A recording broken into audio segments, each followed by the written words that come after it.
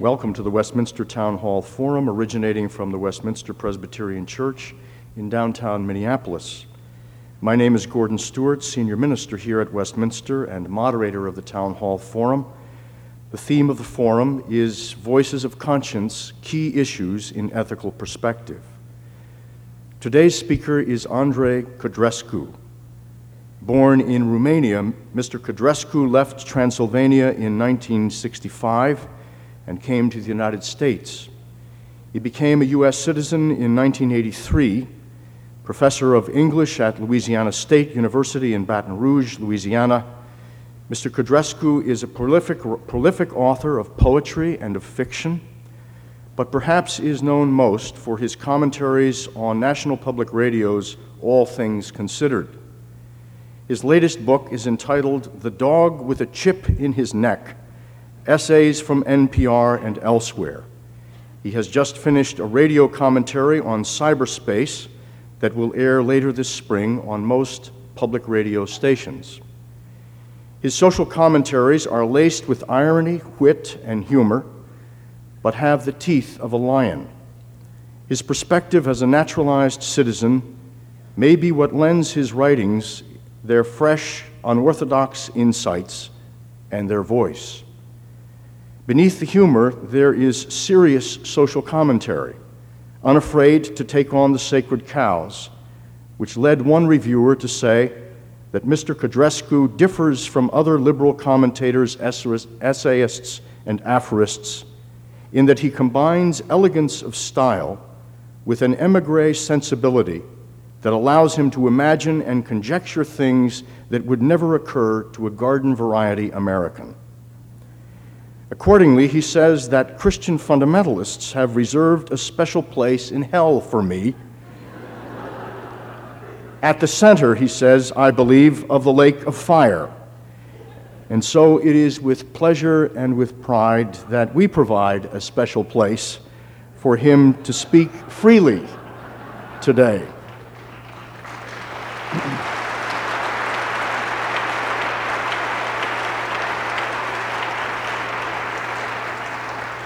And where the rest of us can enjoy the ride.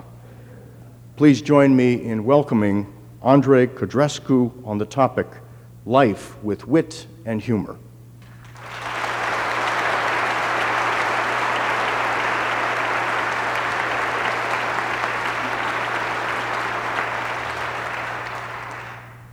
Thank you so much.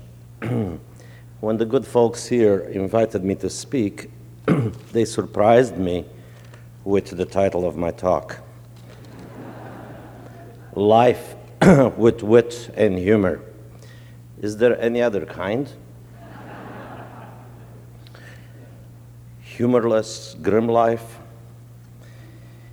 In trying to meet the expectation of this topic, I went through most of the grim things I could think of to see if I could find one that lent itself to neither humor nor wit. I couldn't find many. Death? That's pretty funny.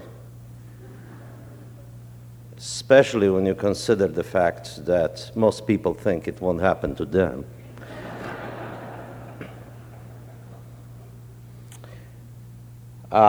But then I did find something I thought quite grim and familiar, and it is computers. So I thought I would speak on that topic, particularly since 3 weeks ago I was in Seattle making a documentary on cyberspace, and I interviewed quite a few people from top brass at Microsoft to mudders, M-U-D-D-E-R-S, who are people with few social skills who spend upwards of 16 hours in playing games in mud pits. MUD stands for multi-user dungeons, and they do things in there that I will not mention unless you ask me to. But I have gone through hell trying to figure out my 10th computer in 15 years, and I'm just as baffled and irritated as that day in 1979 when a machine called K-Pro landed on my desk in Baltimore and screwed up my life forever. Most of us, techno-idiots who are swept away by superior sales techniques, find ourselves kind of weary, worn out by the losing battle against ever newer technology. Each new machine humiliates us with identical problems. In the end, we become a little ashamed of confessing our frustrations because it seems that we should have learned something. The stark truth, however, is that no one ever learns anything. He only pretends that he knows something so he won't look the fool. Fools, of course, are encouraged by computer PR to think that they know a lot more than they do through the means of so-called user-friendly technologies. There is no such thing. User-friendly simply means that our ignorance is now shielded from itself by a screen of faux simplicity that makes it even more difficult to admit our ignorance. Implicitly, all the machines I've had, Macintosh and Windows, asked only one question: how can you be so stupid when it's so easy? Sure, only I started backwards. From the seeming difficulty of a language called CP/M on my K-Pro, which looked, some of you may remember this machine, it looked like something from a military bunker, a machine that could take a direct hit from a 10-pound bomb. It was called a luggable machine, not a portable, which meant that... But from that thing to the cute faces on my Mac stretches the vast bridge of 15 years.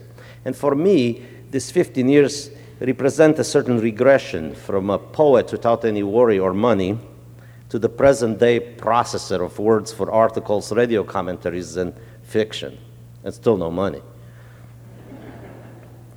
When I was a young poet in San Francisco in the early 70s, all I needed to practice my profession was a pencil and a bar napkin and the presence of beautiful girls nearby for inspiration. Back then, the streets are full of people who actually lived on them, or close enough so they could go to them.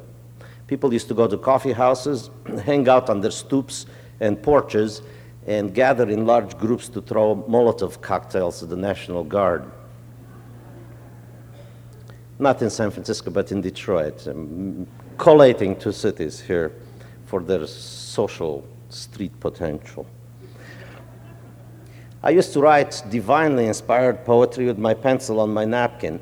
I would then read this napkin to whoever happened to be by, and if they liked it, I would usually write another poem on the spot. And sometimes I was so poor that I didn't even have a pencil. I used to drink in places where they don't give you napkins. On these occasions, my only writing tools consisted of a razor blade and my wrist. With these poetry tools, you could write on a wall until either a beautiful girl rescued me or the management called an ambulance. And that's why I had gotten onto this art in the first place, because it was cheap. I didn't need paints and brushes like painters do, or fiddles like the fiddle players, or rich patrons like the sculptors and architects. Alas, golden days. Heaven didn't last long. Enter my first typewriter, a Gun Blue Smith Corona 220, ready to fire. Sure enough, I started writing prose. Stories, novels, essays. I could only write poetry when I ran out the back door to my cafes and bars. And it wasn't easy either, because the Smith Corona was the first of my machines endowed with the ability to hear me leave the house.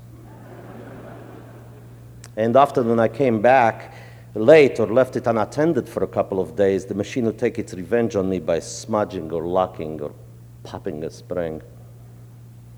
The K-Pro 4 marked yet another stage of my enslavement.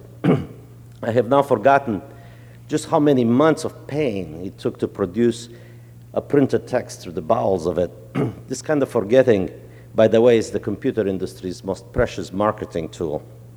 It is similar to the way women forget the pain of childbirth and then go right ahead and have another child. We forget the pain of our latest computer. We go right on and get another one. Anyway, the K-Pro greatly increased my productivity and severely limited my freedom. Now, this was a paradox because in order to create, I needed freedom, but in order to get freedom, I had to be away from this machine. It therefore followed that the increased productivity I obtained from my computer was at the expense of creativity. So I started writing even less poetry. Don't fear, I will not take you painfully through every single computer I have, I had, though it would give me great pleasure.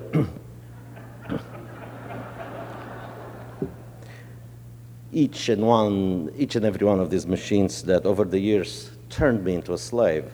Suffice it to say that my art became a lot less portable, and even though I have a Mac notebook now, which is a far cry from my luggable, I found myself bound by habit to the desktop.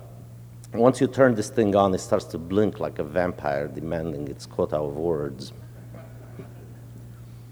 Americans have been conquered by computer.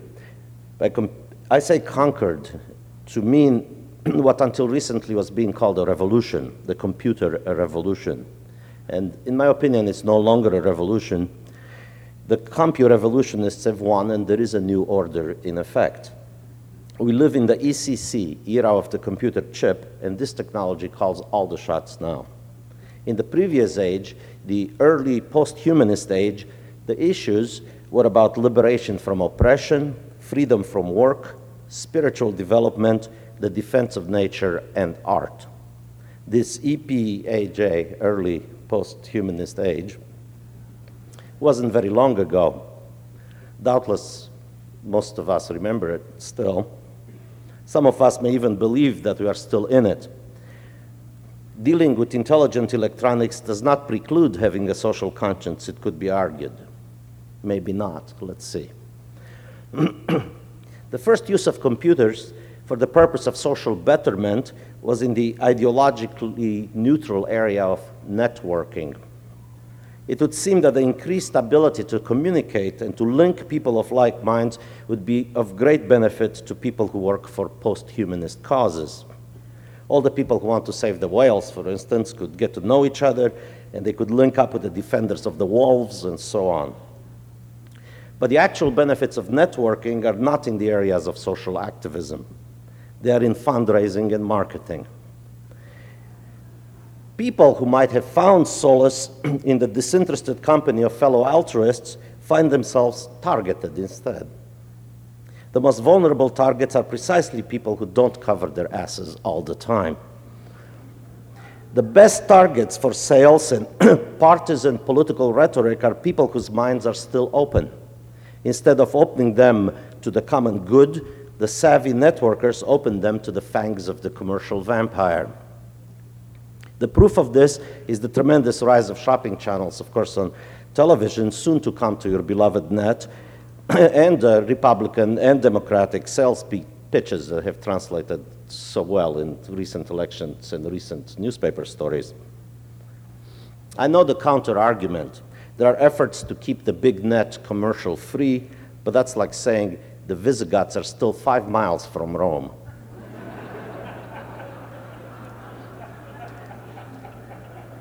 And of course, there are more ways to skin a cat than deafening it with a jingle. From what I've seen, most of the stuff there is either sex or ads or both. And it's all lies in any case. But let's take the case of a friend of mine in New York, who started a special talk salon for people with high IQs interested in certain important questions, in the hope that some important problems would get armchair brainstorms and people would circulate them. And guess what? These people, after some high-minded protocol, got right down to business, sex and money. If they had been meeting face-to-face, I doubt that this would have been the case. Face-to-face, one tries to find one's better nature. if only because one has some vestigial respect or fear of the other soul. In the anonymity of the electronic exchange, one finds the crassest thing first. The soul doesn't shine through. Intelligence does. It's true, but intelligence without soul is like a fiddle without strings. Okay, I'm no prude, and I'm not blind to the practical advantages of information in medicine and other industries. It's the creativity angle I'm still talking about. To be creative, a person needs freedom. I've said that before, but let me ask this. Is freedom increased or lessened by the use of a computer? And I would say again, lessened, if not entirely eliminated. First, you are bound to the keyboard. Second, you must respond to the time-consuming demands of mostly useless information. Third, you do not have the luxury of being able to reflect for long periods of time because most likely the clock is ticking. Fourth, you are connected willy-nilly to a community of users to whom you have nothing in common but the frustrations of the equipment. Time is a limited commodity which has become ever more limited since the Industrial Revolution. With the latest computer technology, human time disappears completely. Machine time takes over. Okay, you might say, but this time, quote, this freedom, quote, that you say we used to have, it was time for what? Freedom to do what? And here we come to the crux of the problem, the question of information. ECC, the era of the computer chip, is also called sometimes the age of information. It's not a bad name. It describes succinctly exactly what it is that we produce and consume now. An observer in, let's say, the 16th century would be astonished to see the quantities of sheer information consumed by an average American in an average town on an average day. Our 16th century observer would at first faint from sheer excitement and delight at the volume of knowledge, and then would try to grab as much of it as possible. He or she would, however, be able to grab no more than 5 minutes worth from our media before short-circuiting and vanishing in a puff of smoke. Why would a 16th century observer short-circuit? Because a 16th century observer, unlike a 20th century consumer, would try to make sense of the information by connecting it. A 16th century human was probably the last being on the planet capable of knowing everything, and not just knowing, but having a connected picture of the universe in his or her head. To be sure, this was a 16th century European, and the everything he or she knew was only what had been written and translated in Europe. Still, that was a lot, considering that knowing so much involved making a great many connections in order to make sense of the information. After the Renaissance, the illusion of such knowing vanished.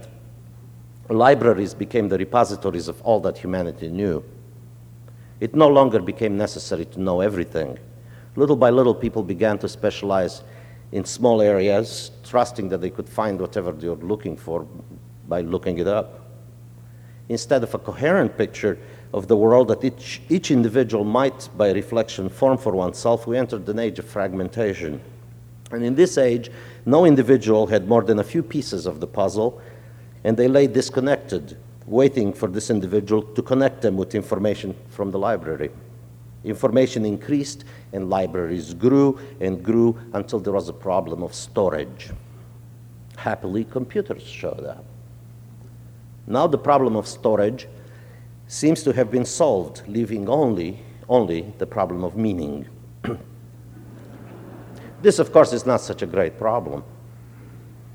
Very intelligent computers, very fast ones, could supply information almost as quickly as one's own memory used to when we had a memory. Fast computers are, in effect, a still clumsy global nervous system that will get less and less clumsy. So what's the problem? The problem is that the storage space now far exceeds the amount of information we have to store in it. Everything we know can now be stored in a small corner of the vast electronic storage bin. The storage space now begins to demand information from us at a faster and faster rate. In order to fill its insatiable and theoretically infinite maw, we must now produce faster and faster and more. Very soon, like that Renaissance person, we'll blow up and go up in smoke, not because we have too much to deal with, but because we don't have another thing to give to the machine that sucked us dry. When the Renaissance persons put what they knew in books and put these in libraries, they didn't have to hurry.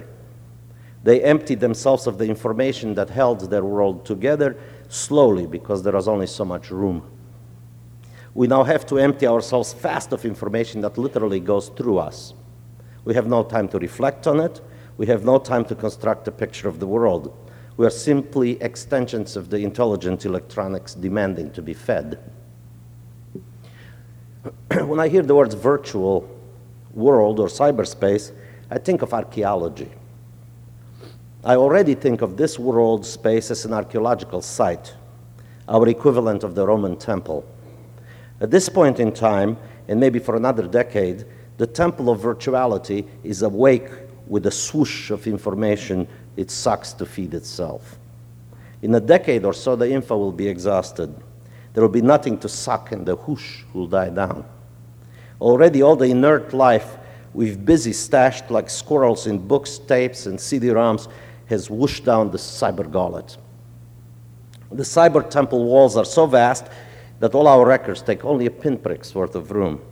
So what happens when the info's been all stored and all the things you can do to move it up and down and sideways have taken their thimble's worth of space? Well, then what happens is that the temple itself, deprived of its food, will start to eat its own walls until they collapse on top of everyone in it, and everyone is or will shortly be within it. And that will be the end of our particular world and culture, thus archaeology. They'll dig up cyberspace like Apuleius, and they'll say they worship their gods in here, and when they ran out of sacrifices, their gods killed them. The meaning of virtuality is the information used in constructing it. Virtuality only has meaning as long as it's under construction. Nobody can actually inhabit it. It has no smell. Or as my friend Larry puts it, you can't pass a joint through the internet. Once virtuality has been built out of all the information we have, it becomes meaningless. And we are emptied by what we have given virtuality. This is the case of any temple. It has meaning only as long as it has belief. When belief is exhausted, it collapses. Information in our age is a dangerous belief. We worship information. We believe in storing it, and in so doing, we are drafted to serve the architecture of the store. The original purpose of information was to mobilize the interior of the mind for deeper understanding. In order to be useful in that way, it had to stay within. By giving it up to the computer, we have not only precluded our evolution, but have ensured our obsolescence. Okay, so I'm no Marshall McLuhan, who thought that the global village is just hunky-dory. But I'm no practicing Luddite either, because I did write this business on a computer before I came here to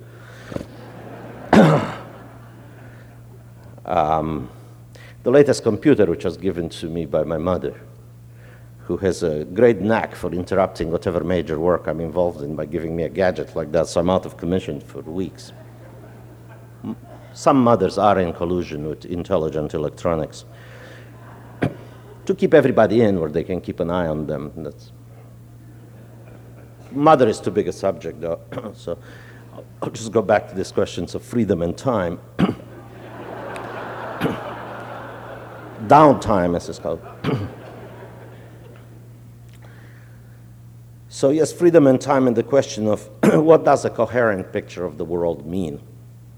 Freedom is that the referent free space at the coffee house. Again, when you scribble on your napkin with the vague perfume of a strange girl in your nostrils, young nostrils. Not machine time, not clock time, not setup time, infinity. And that's not a car either. These things called infinity cars.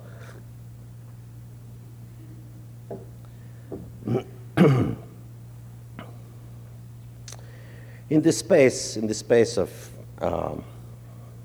also known as Slack,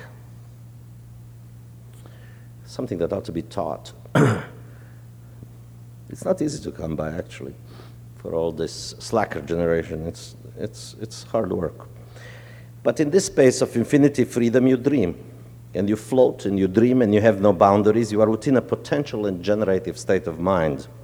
This is the mulch ground of the uncreated, the space prior to articulation, a place where articulation is in fact suspect. You are in fact in New Orleans.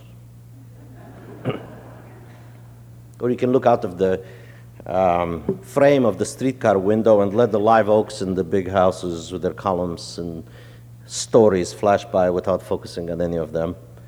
Or go to Cafe Brazil and inhale deeply the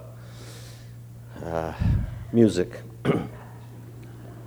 You hand over some money, to the tap dancers on Decatur Street, get immersed in street music. And this is no interactive program because things smell and resonate and brace.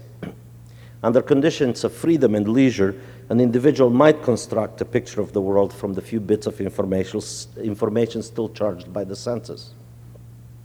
It won't be the Renaissance cat's erudite pre-scientific vision, but it won't be the overworked, grudges sense of eternal emergency either. Somewhere along the way, I think we have begun to speak of the new technologies and by the talk about the new technologies in the same way that people always bought utopias. I grew up in Romania where a utopia was being marketed to us with a whip. And look what happened. On the way to that utopia, hundreds of thousands of people were oppressed, killed. I'm not saying that we are in the presence of the same sort of thing, but I hear the utopian tones ringing around the talk of the new technologies.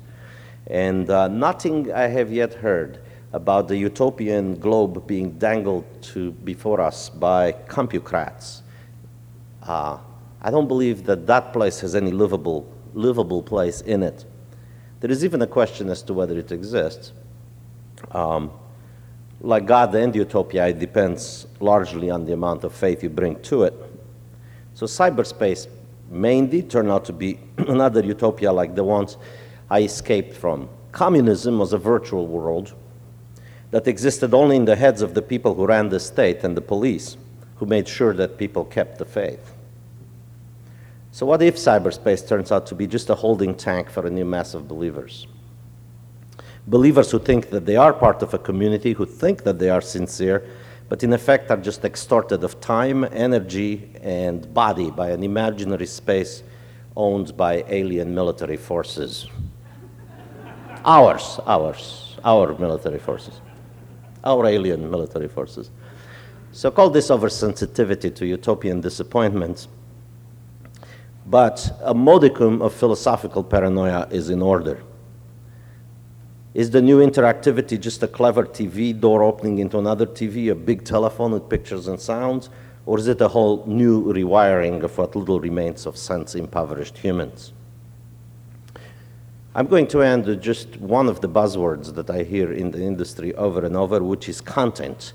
I hear this call for content. I hear grown-ups cry for content in the industry, the way believers cry for a deliverer, a messiah.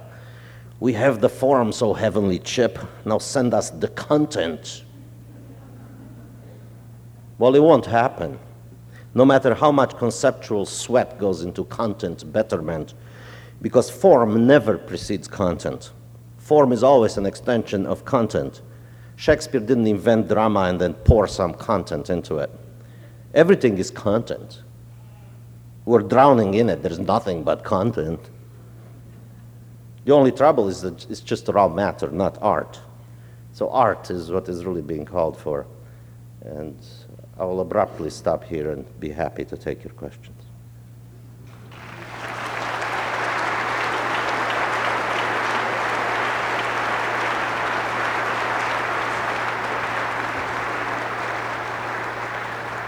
Thank you, Mr. Codrescu. You are listening to the Westminster Town Hall Forum, originating from the Westminster Presbyterian Church in downtown Minneapolis. Today's speaker is radio commentator and author Andrei Codrescu. Mr. Codrescu has just spoken on the topic, Life with Wit and Humor. Today's program is co-sponsored by the General Mills Foundation. While the ushers collect the questions from those of you here in the hall, those of you who are unable to be here and who are listening on the radio may call in a question by dialing 332-3421. Mr. Codrescu, can I ask you to come back to the podium and we will begin the questions and answers. I'm intrigued by what you have to say about this being virtual reality, being a new utopian world and a belief system. Would you comment on the suicide, the mass suicide in San Diego, which seems very much to say some things about in line with what you're saying this morning? Well, there are two things that occurred to me immediately about that. Is one, I wish I hadn't made it up. I just finished a novel that is about millennial hopes and beliefs and technology. And that came pretty close to describing a scene just like the tragic scene in San Diego. The other thought that occurs to me is quite simply, I think these people jumped the gun. Couldn't they wait for rapture like everyone else?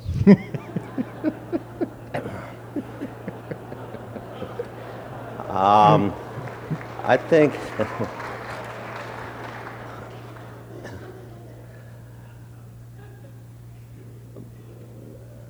what is I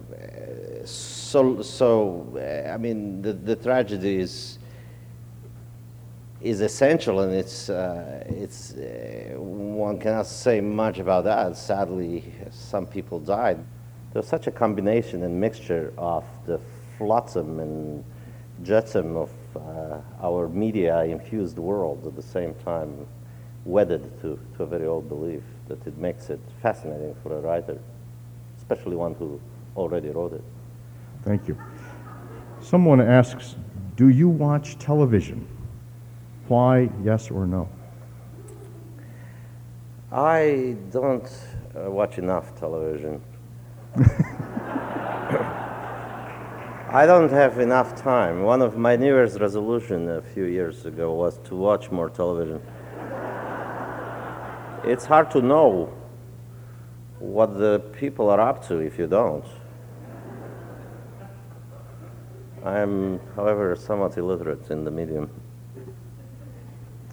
If technology is the God we are worshiping, what is the devil we fear?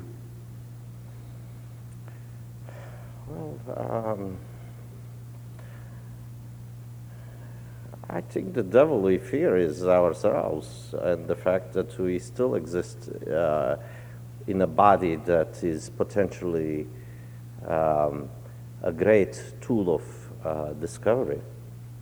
And case in point, these Heaven's Gate people who all hated their bodies. The men who castrated themselves, they truly were not at home in their bodies. And I think that there is a general unease in the world having to do with people inhabiting their bodies to the fullest. And I think that probably the devil is somewhere in there.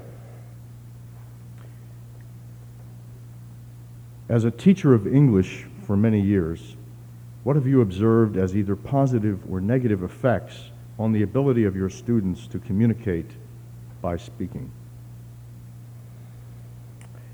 The ability of my students to speak in class has diminished. Their ability to speak outside of class has probably grown. Quite a few of the undergraduates have a vast knowledge of popular culture that I find myself quite lacking. Books appear painful to them. So I make them suffer.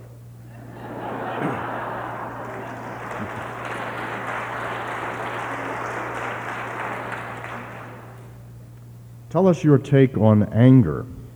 When is it positive and when is it destructive and inappropriate? Well, that's an interesting question. I think it is important to continue to be angry rather than be sedated. I think anger is a creative power, and many writers I know have started with an anger that made them want to set the world straight. I think speaking itself is an act of criticism, because if everything was okay, there would be really no need to say anything. The weather is perfect in paradise.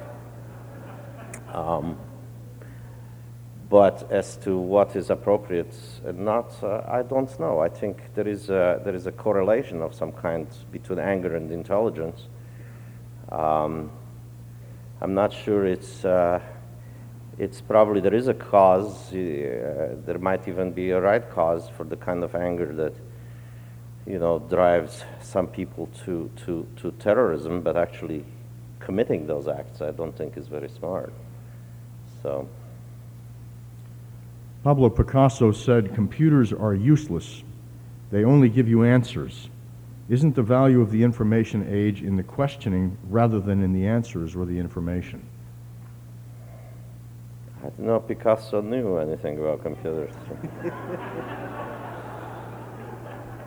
That's what somebody in the audience said, so I assume it must be true. I think so. Somebody picked up on that old trick of attributing your thoughts to famous people, so they sound better. I have no answer to that. Concerning attention span, have computers and the internet shortened it? Oh, this is a process. It's been going on for a while. This entire country of ours has ADD, which may not be a bad thing. I mean, I have heard, who was it now? I have heard someone, I think it may have been Esther Dyson, who is a philosopher of the new media and the partisan of it, say that attention deficit disorder is an evolutionary step forward. We don't pay so much attention to things because there are so many of them, and we need to pay attention to more of them. Well, I'm of the other school that says if you can pay enough attention to a single thing, you're all right. You're moving both up and down. A single tree is probably more alien and more satisfying than that planet all those people went to, if you really paid enough attention to it. If they really knew how to look at a tree, they wouldn't have committed suicide. But they probably looked at the TV instead. Artificial intelligence seems to be much touted as the next era of the microchip. When computers are the sole owners of understanding the vast amount of content, do we all fall below the level of slave to the machine? Well, what is going to happen then will be that some highly competent people will be employed by the machines to operate them. And as a reward, they will now and then get to go to third world countries where there are no computers in order to smell and touch people. So we'll maintain these preserves of the have-nots in order to smell them.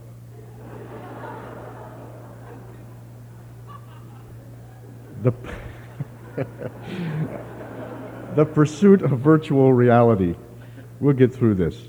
The pursuit of virtual reality seems to present the danger of becoming a false reality to a society who has yet to consider reality fully.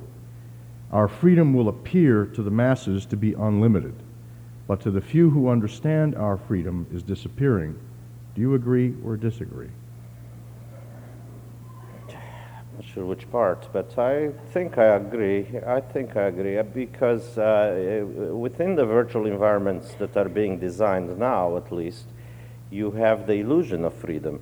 You move in them and you think you have choices. You can choose to do this or that, but the fact is that you're moving within the designed environment. You're moving within an architecture, so whoever designed it is in fact the controller. And the freedom is illusory. How are you personally a slave to your computer? How does this slave think, act, and feel? Just like me. Just like you.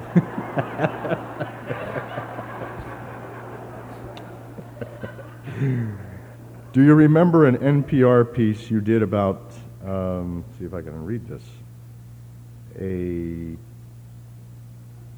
I think it's Bucharest schoolboy, 8 or 9, maybe younger, overhearing a conversation between adults at the announcement of Stalin's death? Mm-hmm. Can you repeat or paraphrase that? Well, that child was me.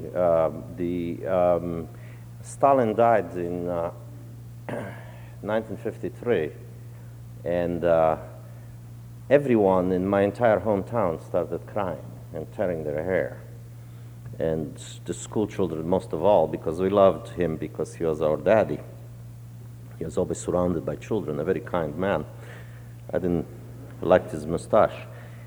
And I came home, I was very upset, and I went under the hid in a corner somewhere, and then I heard my stepfather and another man sitting at a table, and one of them said, "Son of a bitch is finally dead." And my whole world stopped, because I wasn't aware that anyone could have a sentiment like that. You know, it was the beginning of, many things, but one of realizing that, maybe grown-ups didn't think the same things or didn't tell us everything.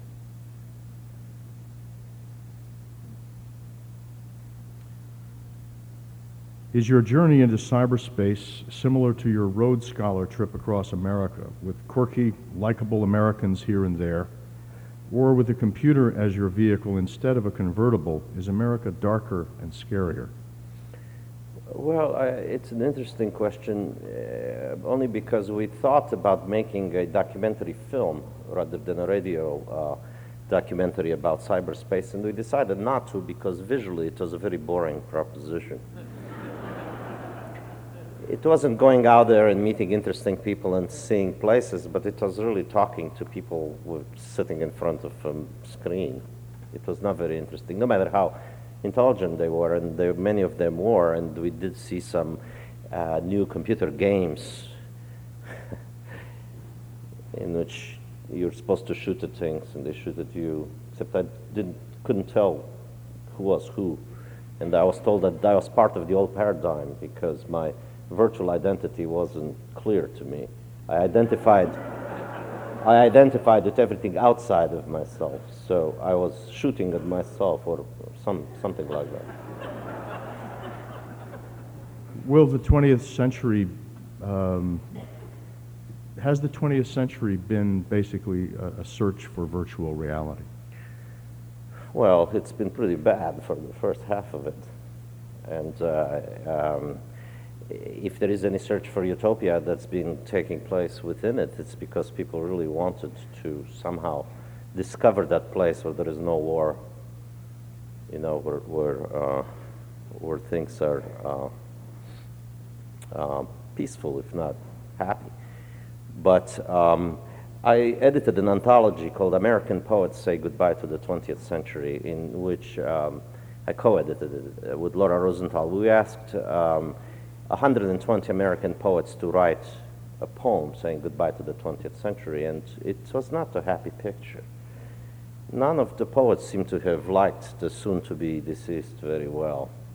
But the best poets in there were the older poets who are now in their 80s. People like Carl Rakosi in San Francisco, and who really lived through the whole century, and it was theirs. And they were wise, and those are terrific poems. And I remember one line from a poem by Robert Creeley in which he asks, "But couldn't it all have been a little nicer, as my mother would say?" I would. You made reference to interviewing some of the leaders in cyberspace.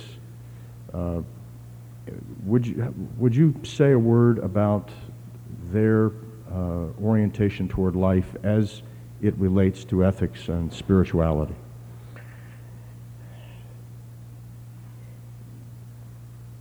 For the most part, the word ethics or spirituality never came up because most of these people were involved in technical problems, and the extent of their thinking about the medium had to do with its obvious sociological or psychological effects. The only time I heard the word spirituality was from Professor Bricken, William Bricken at the University of Seattle, who was one of the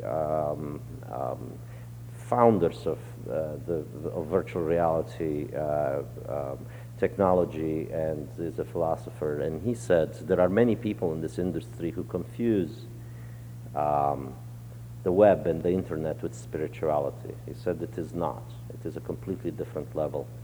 And speaking of levels, some of the people who are very much into the business of cyberspace and living 16 to 20 hours within it called our reality, my reality, meat space, as opposed to cyberspace, which is an interesting word because it's taken really from the Swedenborg, the Swedish philosopher who distinguished various levels of existence, and meat space was the lowest. So there is a vocabulary, picked up from here and there from some kind of literature, but of course spirituality never comes up because then what? The word soul might come up and the whole thing would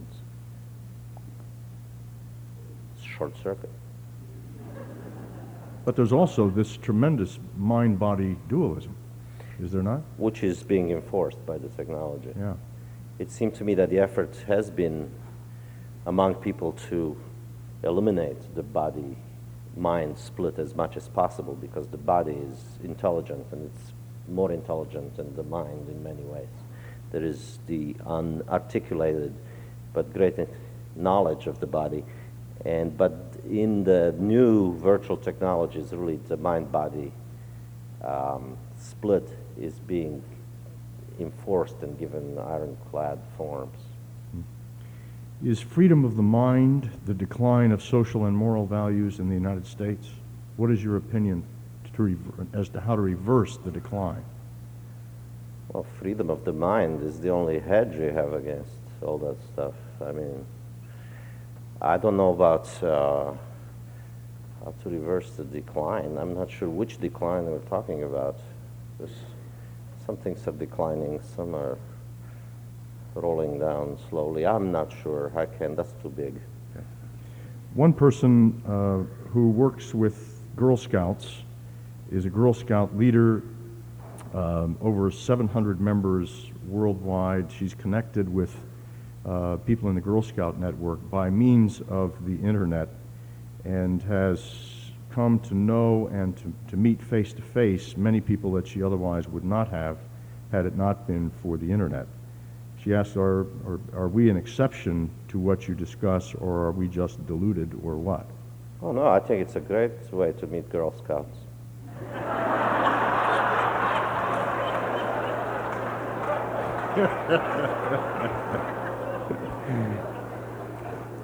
Maybe you could talk with her afterwards.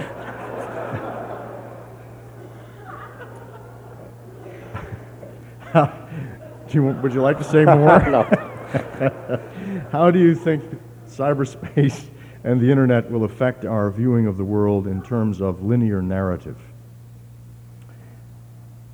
Well, the linear narrative is pretty much gone anyway. I don't think that since the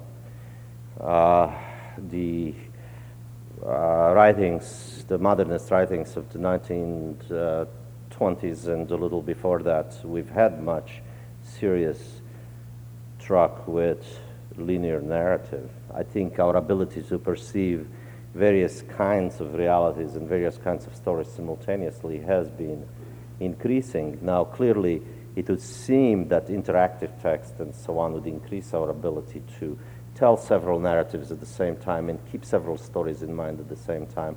And it's possible that that will happen, that in the future there will be no more readers, but only writers, people who are actively involved in creating a story.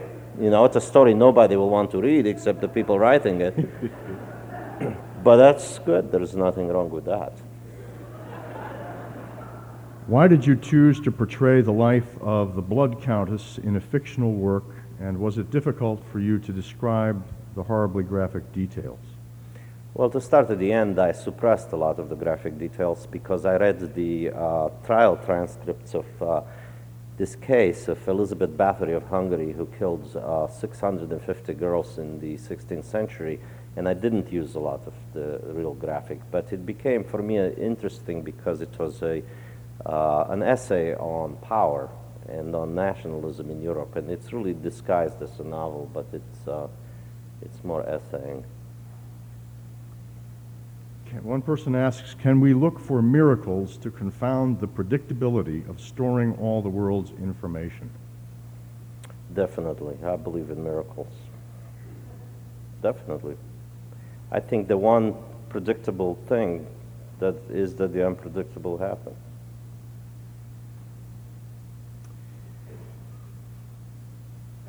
This speaker series, the Town Hall Forum, is about conscience, it's about voices that we believe need to be heard, and it's about key issues in today's lecture, cyberspace, from an ethical perspective. And we're interested, since we are not computers, but people, with our own unique history and influences. Would you share with us just a little bit some of the influences that have brought you to put your world together in the way that you do, and to critique it from the perspective you've done today? Well, I grew up in a silent world. Romania in the late 50s, early 60s is a world that was learning to talk because there was always someone listening. The police was listening. And our parents didn't say very much. We didn't know very much. There was always a mysterious gesture that people made toward the ear in the wall. By the mid-60s, the ear had moved within. People had an inner fear that wouldn't allow them to speak. And so when one spoke, one never quite told the truth because they were afraid of being overheard. And so that led us to consider the existence of a mysterious and vast truth out there that could be articulated somehow, and that was poetry. And we discovered it when I was 16, 17 with my friends in the poetry, forbidden poetry of our predecessors, the Romanian modernist poets who had written between the two world wars, and they were the ones who gave us the keys to speaking partially the truth, and that was poetry. Was Kafka one of those? Well, Kafka we read, but no, we read poets like Lucian Blaga, Tristan Tzara, Ion Barbu. These are poets who made a big difference to us because they didn't speak like the propaganda texts, they didn't speak like the boring newspapers, and they didn't lie like our parents. Mr. Codrescu, we thank you for being with us today at the Town Hall Forum. I thank you on behalf of all of us for raising our consciousness above and beyond cyberspace to see what it is and what the effects of it are on us, and of reminding us of the importance of relationships and of bodily existence and its goodness. Thank you for being with us today. Thank you.